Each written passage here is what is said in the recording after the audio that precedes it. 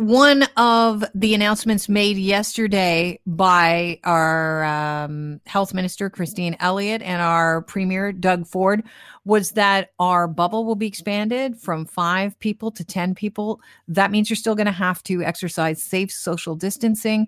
But as of Friday, you will be able to have a safe, reasonable barbecue with 10 people if you want. And places of worship will be able to welcome congregants again with a 30% capacity limit.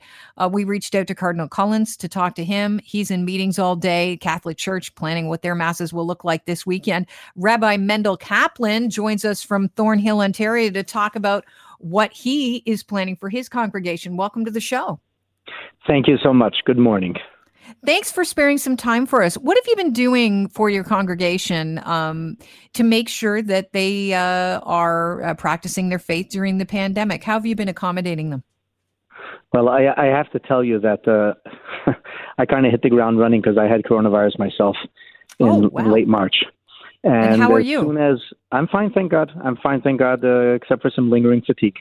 But as soon as I was able, I began to utilize the platforms that the technology affords us. The truth is, I had used Facebook Live for my daily classes for years already, but I got acquainted with Zoom, and between Facebook Live and Zoom and Twitter, I was broadcasting messages of faith and inspiration and the ideas and ideals that really cradle us both as a people, as families, and as individuals. And I would continue to reach out to people also on a one-on-one basis, both through text messaging and, good old phone calls. That works too. So those are some of the things we did right away. I'm talking as soon as I was able to get my head off the pillow by mid-April. And the reality is that being far apart from each other is not conducive to faith. It's not really the way it's meant to be. Faith is meant to be experienced and enjoyed in a communal setting. The Bible says that God says to us, the Jewish people, "V'nikdashti," I'll be sanctified, betoch, amidst the people of Israel. So when we're separated, it makes things much more difficult. I want to tell you also that I terribly dislike the term social distancing. I prefer the term physical distancing. I tried to be as socially engaged with people as I could be. And as the weather began to get better and people began to, take walks, it was nice to see people face to face as well.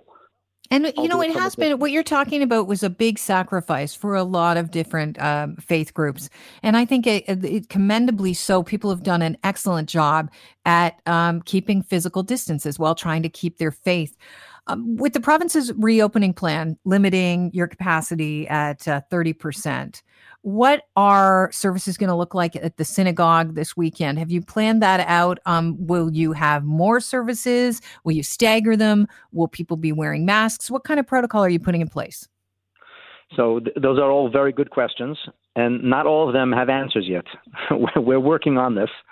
And I can say that from my experience over the last 24 hours, having reached out to people, contacted them and told them that we're going to be resuming services, there's still a good deal of fear and trepidation. Not everybody's going to be flocking back to the synagogue, especially older people and immunocompromised people. And I told them that is the way it should be. We should protect life. Life is, and its preservation in Judaism is above all else. However, services will be held in an appropriate manner. There'll be distance between people. People in the won't be sitting close to each other. We won't be having the communal meal called a kiddush, and we're going to limit the service to prayer and to words of inspiration. What about masks? Here's the thing: many people are comfortable wearing masks, and many people aren't. We're not holding any children's programming. These are responsible adults. I've been to No-Frills, I've been to Sobeys. Some people wear masks, and some people don't. I'm not going to mandate wearing masks in the synagogue. People will have to do whatever they're comfortable doing. We're sure to provide multiple ways for people to sanitize their hands on a regular basis. And whoever wishes to wear a mask will wear a mask, and whoever wishes not to, I think that's a choice that responsible adults make. How eager are you to start resuming your services live in person? Very, very eager. This has been probably the most daunting 3 months in my life. I've really never experienced anything like this. I don't think most people have experienced anything like this. I was talking to my father who lives in New York City, and things were really bad there. And he said to me that he grew up hearing about the war from his parents. It's all he heard about was the war. And he says, I wonder if we'll be talking about this pandemic for years to come. And we may be. And I really hope that the resilience that is innate to our spiritual being is going to be shining forth. I'm hoping very much that people will not only resume, but they will rebound, and there'll be a resurgence. I plan to tell people, let's not go back to normal. Let's live with a greater sense of appreciation for the freedoms we have, for the opportunities we have to come together and to worship and to celebrate our faith. It wasn't always like this for us. We didn't always have freedom. We have experienced many, many difficult periods over our long and checkered history, and we have a wonderful, wonderful opportunity here in this great country of Canada. And I think that now people should appreciate that more than ever. And Rabbi Kaplan, I'm sorry to cut you off. I want to thank you for your time, and I'm so happy that you've recovered from COVID-19. I wish you continued recovery and you get your energy back. And I got to get you back to planning because we've got a news update to get to, and that's it for the show. I really appreciate your time. I appreciate that. Thank you. God bless you. God bless all of your listeners. And let us hope that we together can go from strength to strength as we recover from this terrible pandemic.